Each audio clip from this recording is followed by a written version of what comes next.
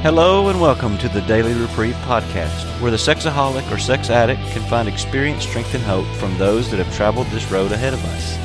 This episode is produced in the spirit of the 12th step to carry the message to other sexaholics. Every effort has been made to remove full names of the speakers in these recordings. This is done in order to follow the 11th tradition regarding anonymity at the level of press, radio, television, and film. This podcast is self-supporting through contributions. If you enjoy listening to this podcast and would like to support the Daily Reprieve, please do so by going to GoFundMe.com, search for the Daily Reprieve, and click on Donate Now. Without further ado, please enjoy today's Daily Reprieve.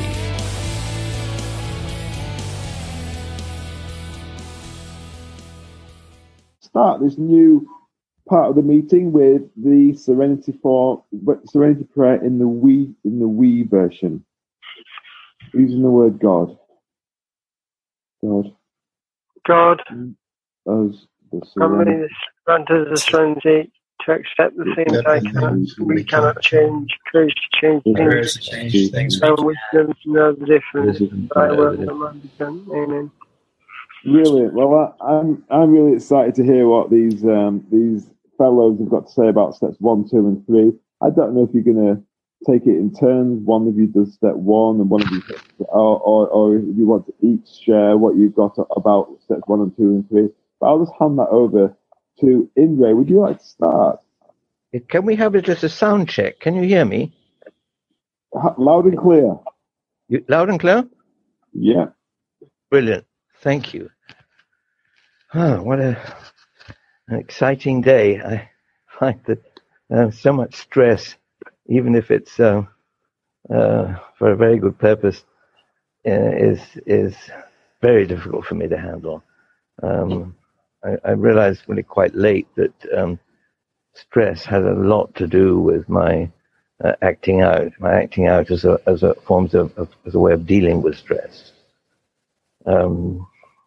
My sobriety date is March 17.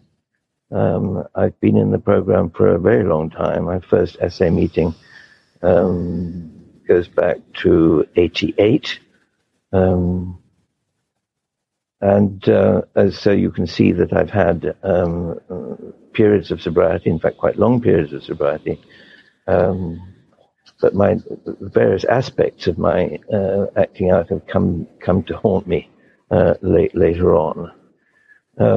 For many years, I thought that my issue was cross-dressing.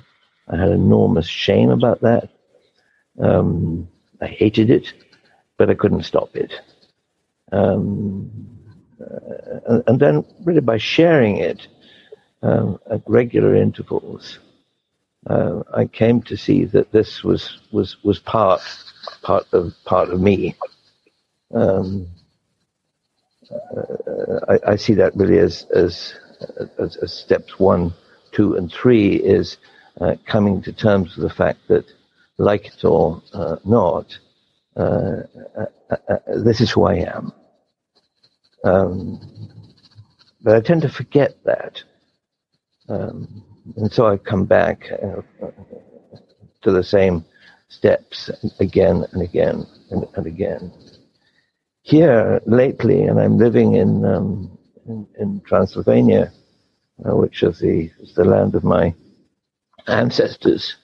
I actually sleep in my grandfather's bed, which means a lot to me.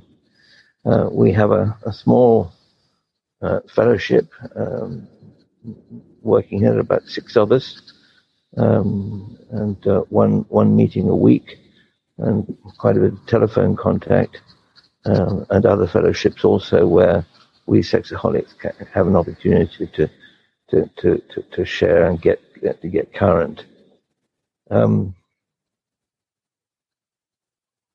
For many years, the form the spiritual form that my addiction took, whether I was acting out or not, was depression.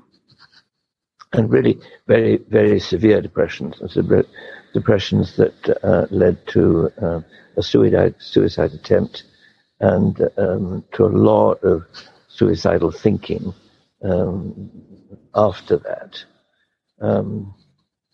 Thanks to the program, and this is very much steps 1, 2, and 3 for me, is I've come to accept yet again that this is who I am. This is how I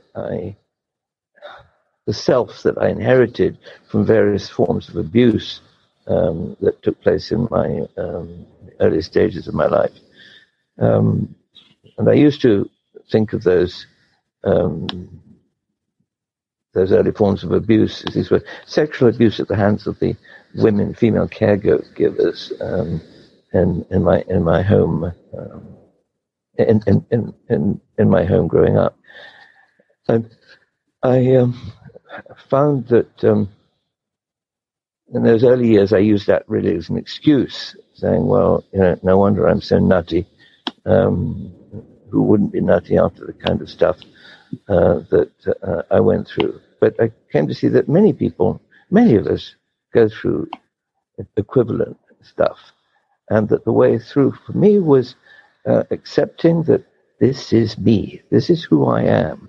I'm a sexaholic. I have these particular forms of acting out traditionally, and that's actually okay as long as I can surrender my acting out forms in such a way as to be able to live comfortably with my disease and with my fellow human beings, and that's the way it is for me.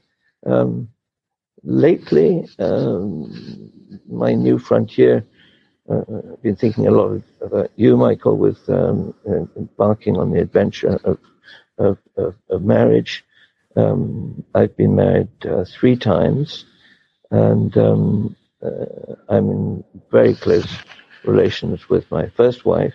We're having Christmas, all of us together. Our son is coming back with his own wife, from Bangkok, where he works. My second wife is really out of the picture completely, and she, by the way, was the person that I saw as the fulfillment of all my sexaholic dreams. She was my lust, object of lust, and I have this extraordinary capacity to kid myself. And so because it was blessed by the church, and because we were married by a bishop and 3 priests and so on, I somehow concluded that made it a sober marriage. It was anything but. And my current marriage, it's an arrangement really between 2 friends. We work together, we travel together, we have holidays together. By appointment, we have meals together. I had lunch with her today. I shop for things that she needs. And what that's about is that we've come to see that we're both so fragile, vulnerable people that too much contact is not really very. It's very tricky for both of us to handle. I'd say that I keep thinking that it's getting better, but it really only gets better to the extent that I'm able to keep a safe distance and provide her with what she needs, and make sure that I'm asking for what I need. I'm learning at this stage of my recovery that I've got a huge amount to go. It used to be about sexual sobriety. Today it's about emotional sobriety and about custody of my eyes. I thought that I was way beyond that, but I've discovered that if I'm looking at women on the roadside on the way back from the local capital after the SA meeting, I'm not sober, and I want to be sober. I value what sobriety has brought me. Well, I value it because it saved my life, actually. Thank you. I'll stop there. Thank you so much, Andrea, for sharing your experience, strength, and hope. Does Richard want to share about steps 1, 2, and 3? Okay, just do my camera on. I'm sure I won't make everybody crack the screens. All right, Richard. Okay. Thanks, Michael. Thanks, Daniel, and everybody else making the whole thing possible. I'm really grateful for the event taking place. And I'm coming up for my 10th. Well, if I make it, that's being very presumptuous. It's a dead time. But if I get to the 29th of December this year, I'll be 10 years sexually sober, which is a miracle to be. For me, when I was under the cosh of lust, coming into the program to be a day sober, a week sober, a month sober was a miracle. And it's largely due to the fellows in SA, the program of SA, the meetings of SA, and my higher power, and anybody else I've missed out, possibly my sponsor or series of sponsors I've had. And I'm admiring you greatly, Michael, for getting married in SA, because it's something I've failed to do. Come nowhere near it whatsoever. I've had a few dates, I've had more than a few dates, but nothing on the cards. And I chose single men in SA who were dating, and they both got married and started families. And I just think it's like the full life cycle of an SA to be single. And I mean, you can be married, obviously, and come into SA, or even in a relationship, but to have a sober relationship and get married and start a family is just wonderful. Anyway, I started off innocuously enough, and I must have thought there was something wrong with it, because I never really shared about my fantasy and masturbation with anybody else, including my brother. And quite often when you're teenagers, there's a great rivalry between siblings, and that was the case for me and my brother. And maybe we shared the affections or the love of some of the same women. And maybe my amends when I joined SA were ill-founded, because he doesn't speak to me anymore. But my parents I couldn't turn to, and my best friends at school, I didn't have many best friends at school, they were all rivals or enemies. And I took it really seriously, my lusting and my affections to women. And when I calmed down a bit, when I turned to cannabis, I found myself with a girlfriend and I had sex for the first time. I don't do a massive step one, but basically every time I tried a new way of acting out, I continued with it, and it became compulsory and addictive, and I never put down the masturbation or the looking at images of voyeurism in the street. And at the end, I remember going to a brothel that I'd seen advertised in the newspaper. I'd phoned up and decided there was a woman to have sex with or whatever. And I'd gone along to do that encounter. And when I got there, there was children's clothing hung up on the coat hangers and toys there in the lobby. So hopefully I went to the wrong place. But I rang the bell and nobody answered. So I ran down the stairs. And then I ran back up the stairs because I thought I really want to have intercourse. And then I thought, well, maybe the police are watching people to see who turns up at this address. So I rang the bell again, and then nobody answered, and I rang down the stairs. And this was repeated, thinking about what I might get up to if somebody did answer the door. And I left that place, and I ran up the road, and I was a chain smoker of cigarettes at the time. And I thought my heart was pounding, and I had heart pains. I thought I was going to have a heart attack. And I'd like to say that was my rock bottom, and maybe it was one of my rock bottoms. But I had horrors in my acting out frequently. And in between the horrors, I would get the idea that I was a gentleman. I joined AA largely because I was so fearful, guilty and shameful of my sexual acting out. I happened to be a heavy drinker as well and an alcoholic. So I put down the drink. I thought I could lust like a gentleman, but it just gave me the horrors. I must be very sensitive of a very good, strong conscience. It obviously wasn't strong enough to stop me from acting out because I am powerless over lust. And I never realized that. So all my adventures in AA and before SA fell to nothing, and I got nowhere near getting sober. And when I came to SA, I learned quite early on the truth of surrender. I latched on. I was a stalker when I was acting out. And when I came to recovery, I stalked certain members of SA, and I would text and phone them all day long with my prophetic surrenders. And I learned to meditate. I picked up a bit of Buddhism, and I walked and surrendered, and I meditated by counting my breathing and counting my steps. Basically, in my step 1, on step 0, I went to any length to get sober. But so for them to not act out, and he's white knuckling it. I realised I was white knuckling it for about a year, even though I was doing most, if not all, of the suggested things.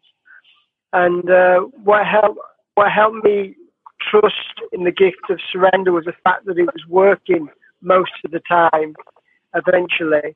And also because I did an exercise which came out in a wonderful book called Step Into Action, which was published as a temporary book. They could have kept it secret whilst they worked on it and perfected it, but they released it to the whole SA community for feedback. I don't think I gave any feedback, and they sort of said it was a suggested book, but I took everything in the book as a rule. And I started the Step 2 exercise, which said, any influential figures in your life, how did they let you down? And if you had a higher power in your life now, how would it be a perfect higher power? And how would it be strong enough to keep you sexually sober and sane and live a normal life? And I did this, and I was an atheist or an agnostic or an angry atheist or a non-believer. And I made a decision to worship my higher power when I joined SA, but I had no idea about how to do it. And the right-hand side of the columns of this exercise helped find some sort of higher power for me. And so then after that, I just decided to worship that higher power. And for me, that meant prayer in the morning, a daily renewal with fellows in the program, and prayer at night, gratitude list at night, and all these sort of things. And I think there's a Russian proverb which says, if you're drowning at sea, row for shore and pray at the same time. So I was praying for my own survival, but I was doing the legwork. I lived in the outskirts of London, and there was plenty of meetings if you were willing to travel. And I would travel to the far east side of London from the far west side. And I would go into the centre of London by public transport. And I started my own meeting, like it says in Getting Started in the White Book, after 3 months of recovery. And wherever I've gone to, I've always started a meeting. So I practice my faith through action. And I've been sexually sober. I reset my sobriety after 1 year of sexual sobriety, a year after the event. And I don't have time or the inclination to go into the details of that. Nonetheless, to say that I've had sponsors who've tried to do that as an excuse, and I had special reason for doing it because I had a nervous breakdown and I was probably suicidal, and I don't know, other people advised me not to do it, but I realised for myself that I need to look after stuff. I need to take care of myself, to work steps 1, 2, and 3. I need to take care of myself mentally and physically. And if I can't do that, then there's no chance of me. I can't be drunk emotionally and physically and mentally and expect to stay sexually sober. I've got to have a sane mind. I've got to have a sober mind. And the foundation of my recovery was working steps 1, 2, and 3. And there's I'm a very complicated person, although I don't believe it often. And I believe I needed to do the step 2 exercise and the step 1 inventory and hand it over to my higher power. But there's a saying in AA which says, I can't, he can, I'll let him. And the he in question is your higher power or the creator or whatever you believe in. So I don't know how much time I've taken up, but I'll hand over and let somebody else share now. So thanks for listening to me. Thank you very much. It was a pleasure, Richard. Thank you so much for that. I won't share anything back on it apart from, keep coming back. I think it's Shmulik now. Hi. Do you hear me? Can you hear me? After Shmuel, take your time, 15 minutes or so, and then we'll open up the meeting for anyone there, and we can definitely hear you loud and clear. Okay, thank you. Shmuel Sexaholic. I want to come to step 1, 2, and 3 from a different angle. Not so much about the history and the sex a lot. It's more of powerlessness. For me, it was, I came into SA thinking I want to be the righteous person who's going to be clean and be, all sober. And that drive is not what kept me in the program. For me, step 1, powerlessness, is a combination of 3 vital points. And if I miss either one of those 3 points, I'm not going to make it. I haven't seen anyone else make it in my experience. First of all, it's the desperation, unmanageability. The unmanageability of my life is not from external circumstances. It's not what I lost. It's not what I did. It's when I lost, could I bear living in active addiction? Some people, I know friends who they could lose their job, their house, they're doing crazy stuff, but it's still worth it for them to lose. It's bad, they would like to stop, but it's still manageable. They could bear it. For me, maybe I didn't do as much as others, but once I lost it, I felt so terrible inside me. I just couldn't bear living in my own sin and lusting. Living in active addiction just wasn't an option for me. Not academically, but emotionally, I just knew I couldn't continue living this way. In the big book, across a number of places, it speaks about, if the guy's not interested in stopping, don't convince him. From an essay point of view, if my understanding is correctly, there's nothing wrong with lusting. It's about, just like there's nothing wrong with drinking. For the alcoholic, it's because it's going to create his unmanageability. And for me, as a sexaholic, when do I have that unmanageability for my inner sin inside my own self? Do I have that desperation to stop? It says the desperation of a drowning man. Now, if someone doesn't have it, then it's going to be very hard for him to be desperate to create that. Maybe he's not a sexaholic. And the reason, if someone still enjoys lusting, and that's why he's lusting, so that's a valid reason. The reason why he's not stopping because he still wants it. I need to have the desperation. Do I want to stop? Give it all I got to stop. And only once I really try and I really want to stop for good, that's when I know I'm powerless. But if I'm not really interested in stopping because it's still manageable, because I still enjoy it, there's a price to pay, but it's worth it, I drink coffee, I eat chocolate. Sometimes I try to stop, but it doesn't make my life unmanageable. So I'll have a bit of chocolate now and I'll start again next week, So that's the first point. I need to ask myself, does active lusting, is that unbearable for me? How do I look at a life of active addiction? Am I willing to pay any price to get free of it? Or I don't have that desperation? Now, the second point is the physical allergy. Let's say, for example, I don't want to masturbate, I don't want to go to a prostitute. That's what makes my life unmanageable. But then I need to ask, what things do I do that if I start them, they'll create a physical allergy and create a temptation to do more? For example, if I go endlessly watching YouTube videos, as sooner or later, totally innocent, just looking at the news and different things, but sooner or later that's going to develop a physical craving to get lost. And once I start lusting, I'm going to act out and I'm going to feel bad. I need to see what things in my life, if I do them, sooner or later, I'll start getting a temptation to lust and I'll stop lusting.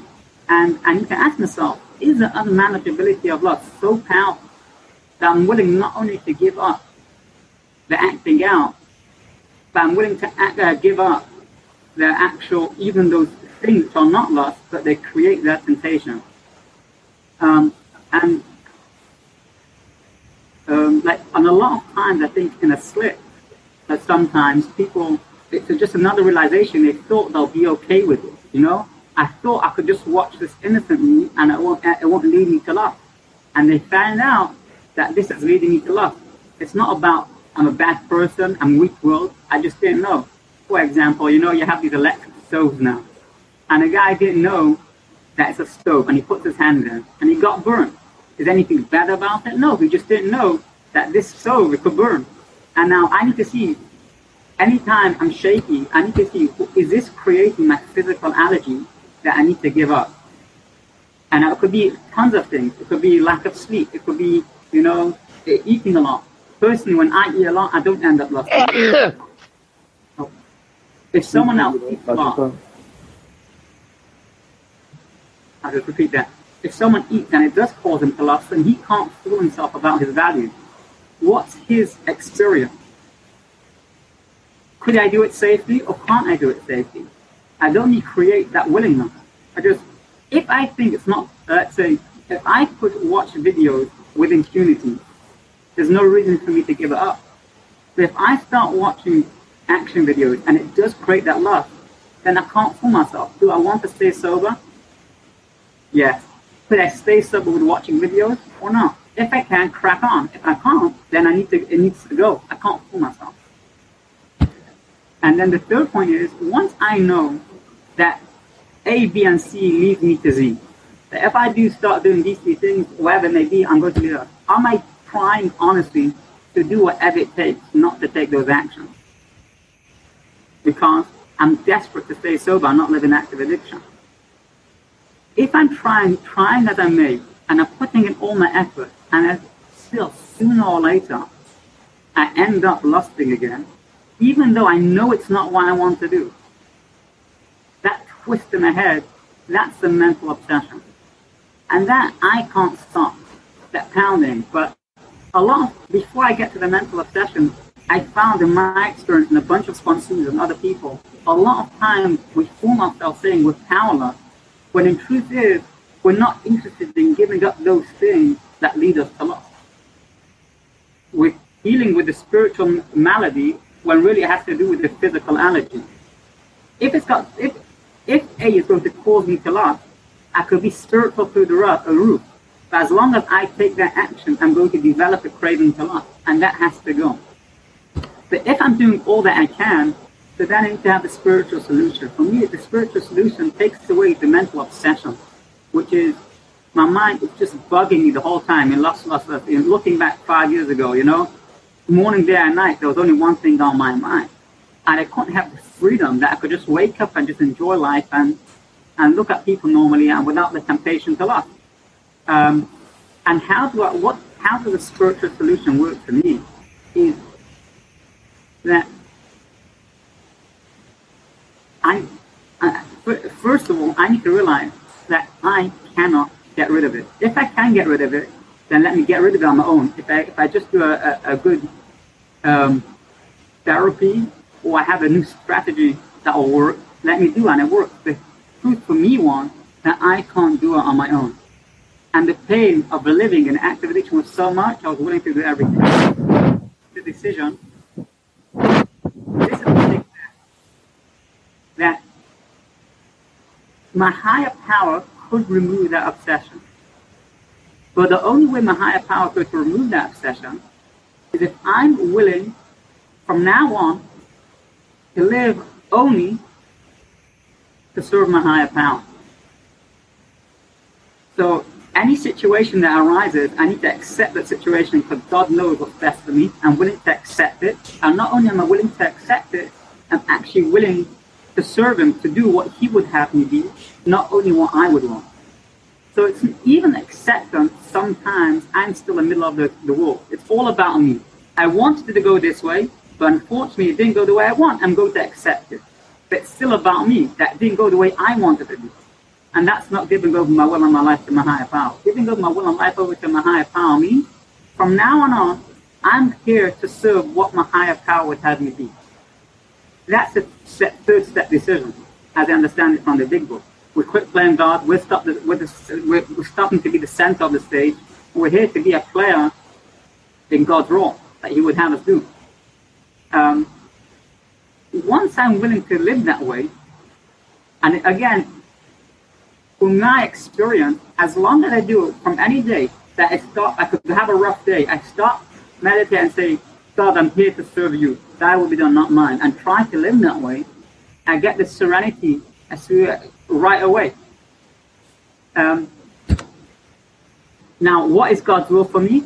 I need to do the rest of the steps. I need to do inventory to see what was God's will. I need to make amends. I need to do prayer meditation. Is pivotal.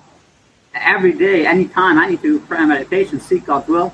And the key is step 12 is to carry the message, help others. It's not about me anymore. But I found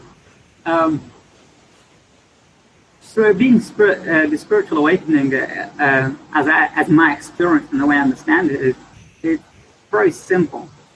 If I'm unsettled, I'm getting frustrated, resentful, fearful, whatever it may be, if I still have that in me, sooner or later my mind is going to start wanting to love. Whether I like it or not, I'm going to say it's not good for me, and the little voice inside me is going to say I shouldn't be doing this, and I'm going to go ahead and still do it. Because if I'm not happy in my own skin, that's how I'm wired. And depending how much pain I could handle, that's how much I'm going to last. But sooner or later, it's just going to give way. Now, the issue with me is that it's nothing external that's causing that unmanageability, that pain. It's just me. And the only way I could be happy in my own skin, if I could accept God's will for me unreservedly and willing to do what He would have me be. And that's what the steps guide me. As soon as I do that, I could be happy.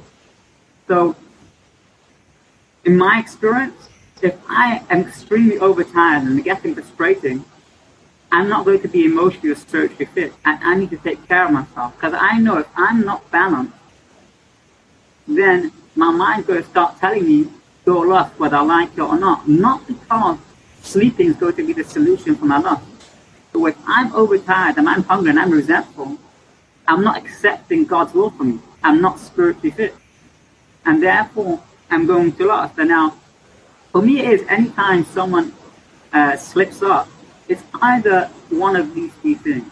Either he still thinks it's not so bad. I'll act out once in a while and I'll be okay, which is fine. For a lot of people, it is okay.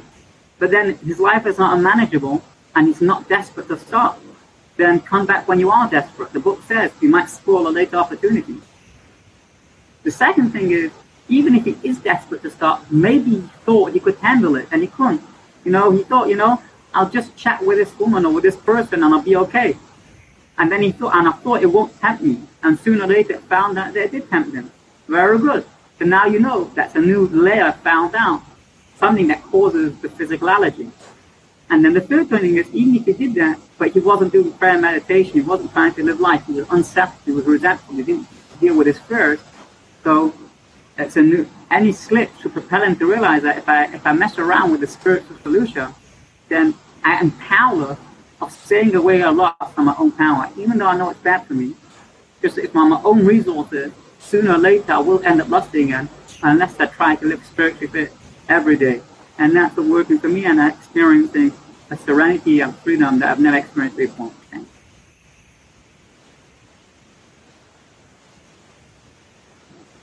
Over to you, Michael.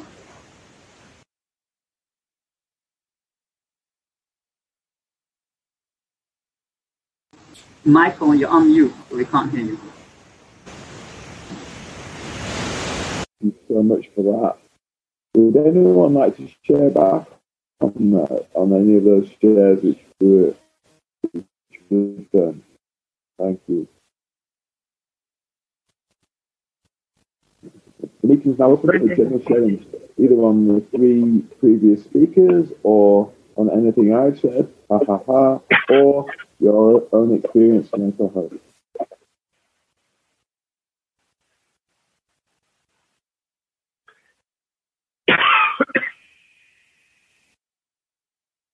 No. Well, I like the sound of my own voice, so I really... Michael, we can't hear you very well. Yeah, you were much better earlier on, but since you moved to this low system... So maybe you can hear me a bit better now. Absolute joy. Yeah, better. Very rich and speak today. I know all three of you just going to meetings in various parts of the the world, I suppose, and country. And it's just we kind of just reminds me that we're all growing together. It's as simple as steps 1, 2, and 3, and if we can just get that step 1 100%, that's a good basis for all of the other steps, which are never 100%. But if we can get as close as we can to that 100% of the first step, we're in for a chance. And like other speakers who shared today, I was in and out and not getting it and getting it, and I still haven't got 100% step 1, unfortunately. But but that is vital, and I'm powerless over this. God, please help me. Simple as that. Step 1, 2, and 3. I will open the meeting up now. If anyone would like to share, feel free. There's plenty of people in the meeting. It's not like 30. So I'll leave it there. Thanks. It's looking like sparrows.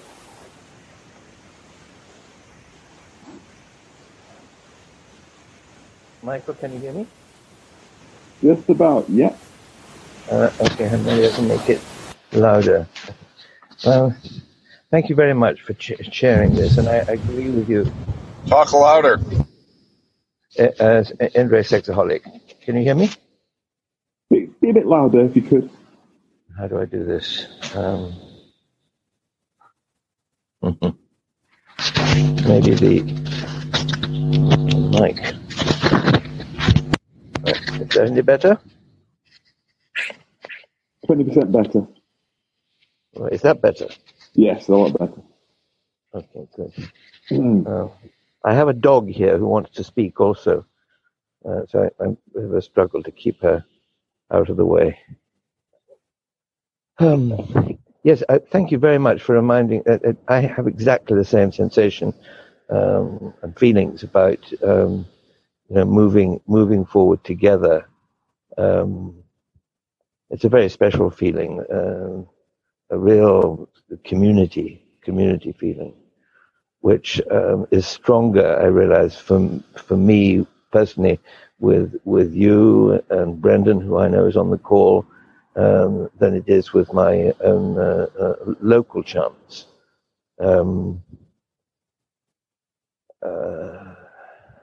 So the moral of that story, I think, is I need to keep in touch, closer in touch. I've tended to move away from our West European Fellowship, focusing on our Eastern European Fellowship, where there's a lot to do.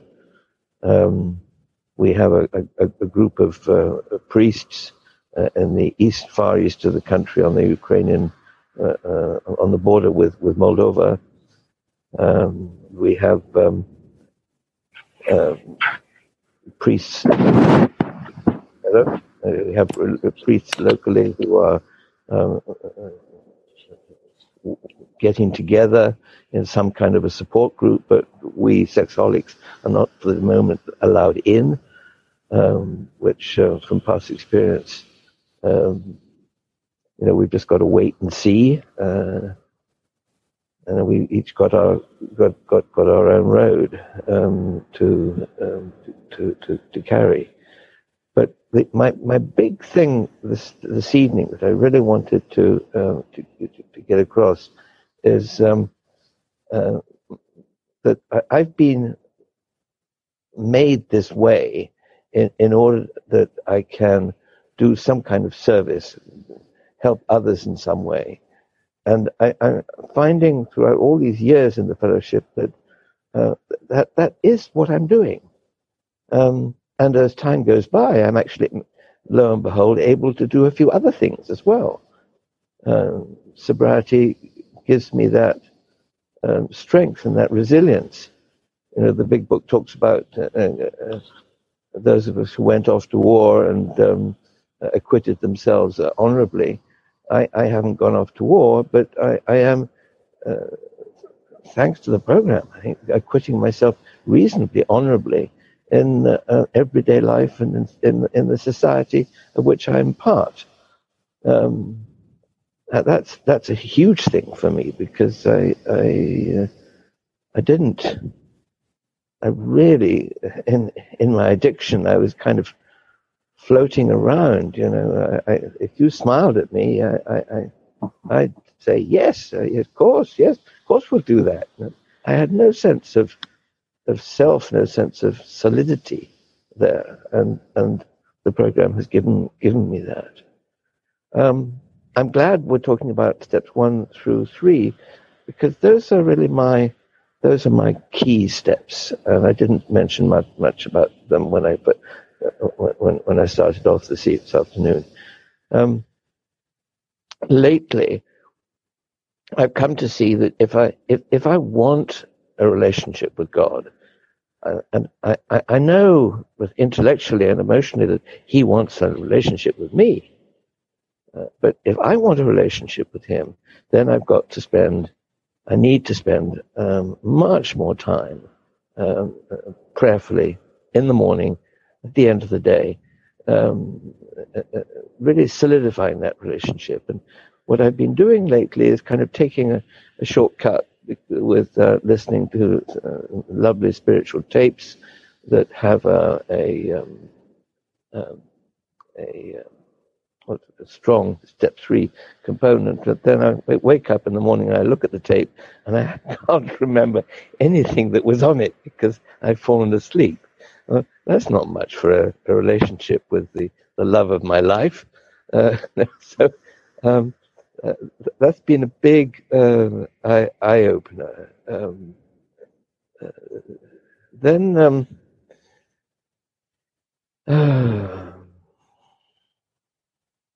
working with newcomers, our local newcomers, and I hope we can get them into this.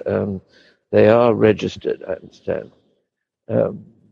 There are a number of people who are here who are really struggling with this addiction at the moment, who simply cannot stop at the moment.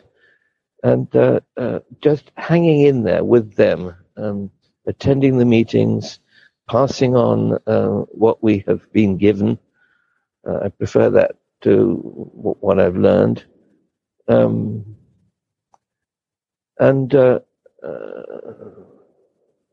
I suppose that's pretty much the end of that, or the beginning of that, really. Just as a closing thing, if I had, it's amazing to me that when I came into the fellowship, I thought that this was going to be about sex addiction. I mean, the sex addiction component of my life at the moment feels like it's I don't know, 5%, or maybe even less than 5%, compared with all the other work, particularly on the emotional front, particularly dealing with my old baggage, emotional baggage in particular, which is terribly dangerous for me. I can easily fall into a great big hole very, very quickly. And so I don't know what it's like with all the other fellowships, but I imagine that what's happening for us is that little by little we end up working the same program, and that's why we have so much in common with our fellow alcoholics and our fellow gamblers and our fellow overeaters and so on. I certainly see myself these days surrounded by a wonderful community of people who are basically working the same program, even though we have different addictions. Thank you.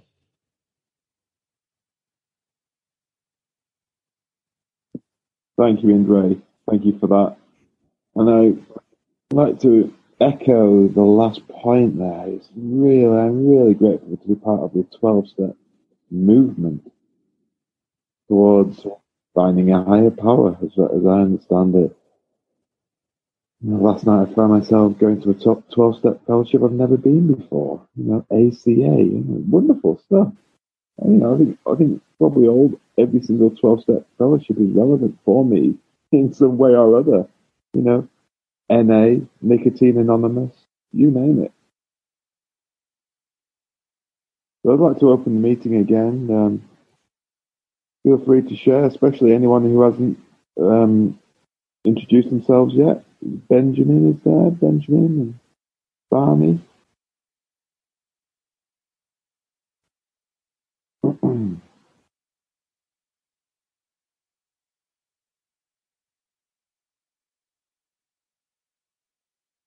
Ada?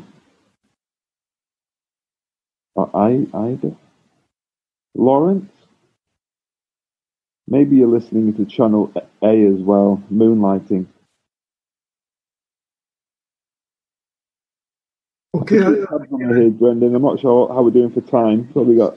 Step in. We're doing good. We're doing good. Yeah, I'm Brendan Sexaholic, and it's great to hear everybody. And I just do, because I really like these steps. And when I first came into recovery, I just raced through step 1. Yeah, I'm addicted to whatever it was, and my life's manageable. Absolutely clear. 2, I had to find a higher power. Yeah, well, I said I hope so. Yeah, I said I hope so. I'll get some higher power, and then I go on to 3, and it says I've got to hand my will and my life over to a higher power, or made a decision to. And I thought, how would I know? How would I know if I'd done it? I actually thought it said I had to hand my will and my power over, and I thought, how would I know? Yeah, and so I just went on to step 4, but a good while later, after I'd been through the steps, I realized that the way I knew that I'd done step 3 was if I'd done the rest of the steps. And I don't think at the outset I could have hung around there on steps 1, 2, and 3 and spent much time there. I really needed to find out what was going on. And they are not so much decision steps. I mean, step 1 is like, are you or aren't you? Is your life a disaster or not? Yes, it is. And is it unmanageable when you're not drinking or acting out? Yes, it is.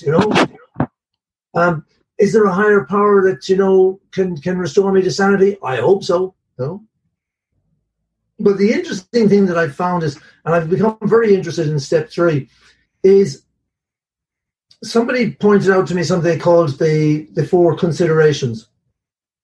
And I'd been doing the step 3 prayer every morning for years. And I started to get to a stage where I was feeling, it was just like rote. I was just saying off the prayer, and it didn't seem that I was necessarily getting anywhere. And then somebody told me about these 4 considerations, and I started to do these in the morning before I did the 3rd step prayer, and it gave it much more meaning to me. And so I take it comes just after the 3 pertinent issues in chapter 5, where it says, if you've gone up to this stage and, you've read the first part of the book, and, we come to believe 3 things. 1, that we're powerless over our addiction, we're powerless over sexaholism, and our life is unmanageable. 2, that no human power can restore me to sanity. And 3, that God could and would if he were sought. It doesn't say if he was found, if he were sought. And then it says we are now at step 3. Yeah. So I actually have to accept these things, first of all, that I've got the addiction, as was pointed out by Shmulik, like sort of, I'm desperate, like sort of this is the thing, that no human power can restore me to sanity. Yeah, not the wife, not the girlfriend, not the priest, not the psychiatrist, none of them. They can't restore me to sanity. Yeah? But that God could and would if he were sought. So I'm going to have to look for God.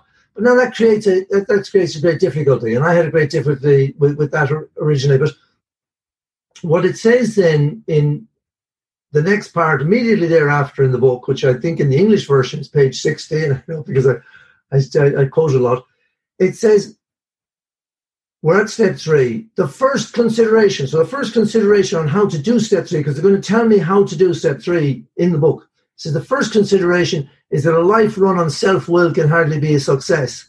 In that state, we're always in conflict or in collision with somebody or something, even though our motives were good.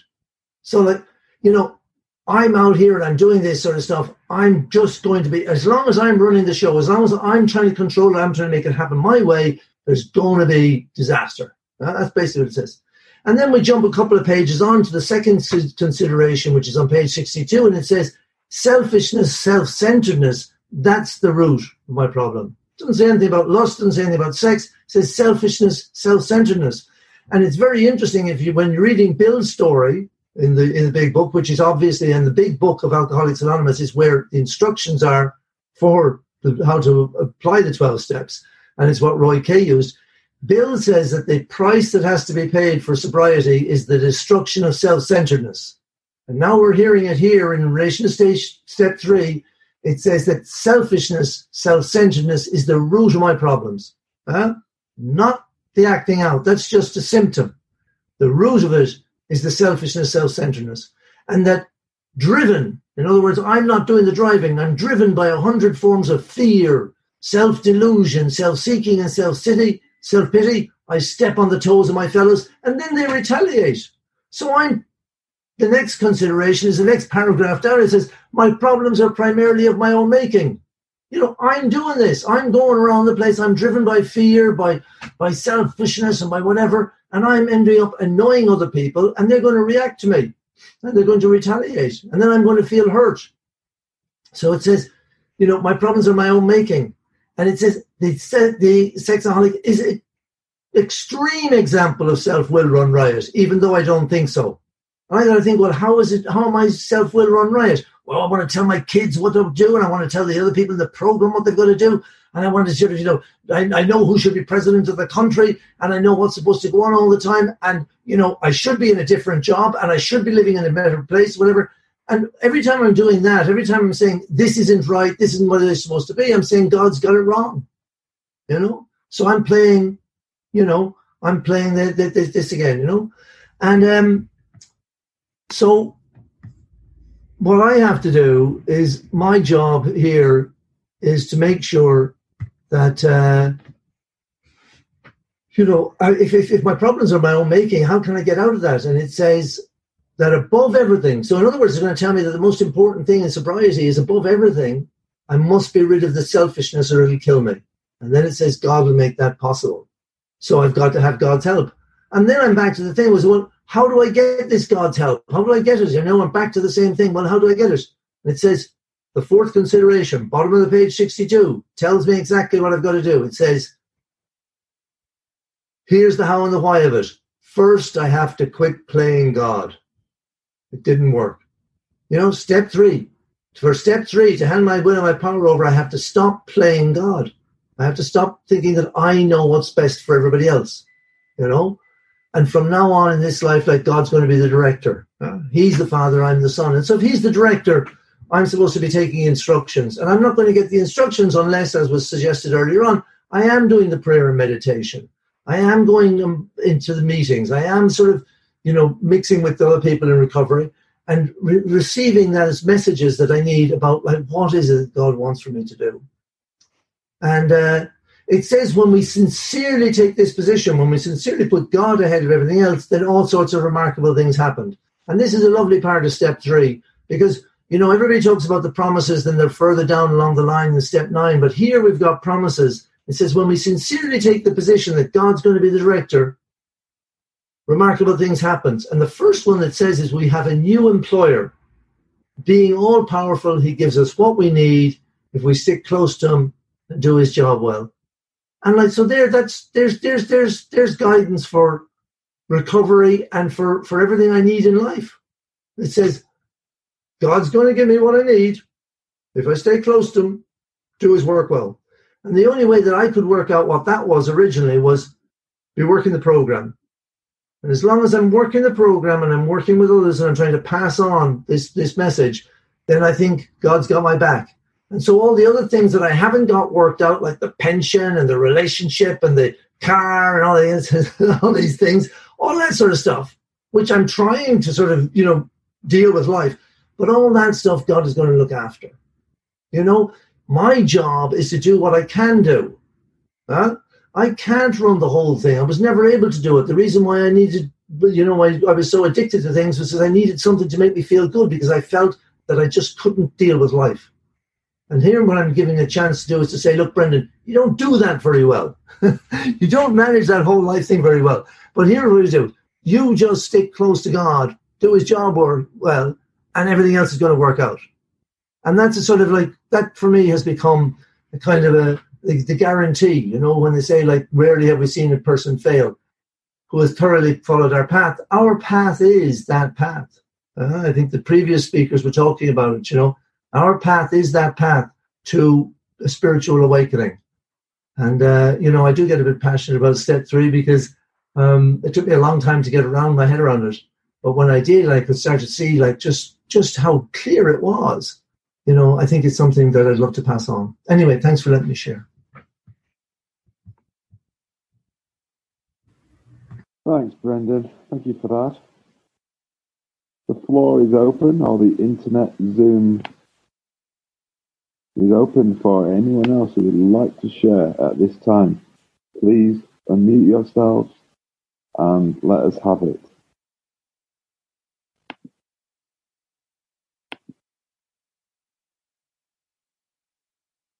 Thanks so much.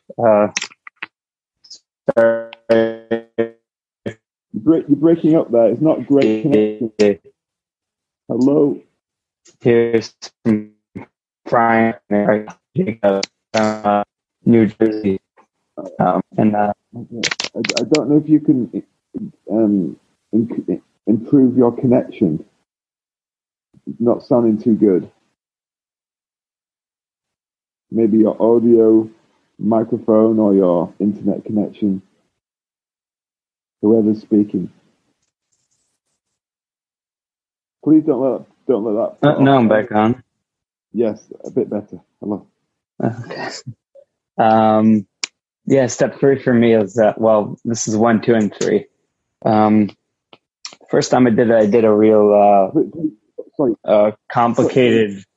I'm very sorry. Please speak directly into your microphone. Can you hear me now? Yeah. Okay.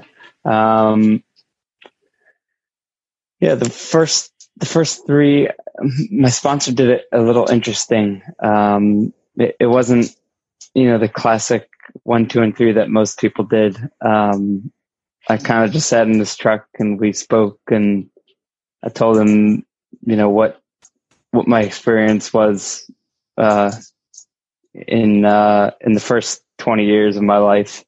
And then we spoke about what hopefully the next 100 years of my life is going to look like.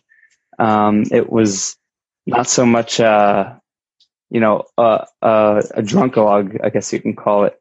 It was more realizing that, you know, what was just spoken about, was just shared about, you know, how to give my life over to higher power. And I know we're at the end. So I'll go quick. And, you know, my 3rd step is something that I work on. My 2nd and 3rd is something I work on every day. It's something I work on in my morning meditation. It's something I'm growing with. It's not something I just do. It's something that I do every day, and that I'm growing with and working on every day. So, yeah, that's it.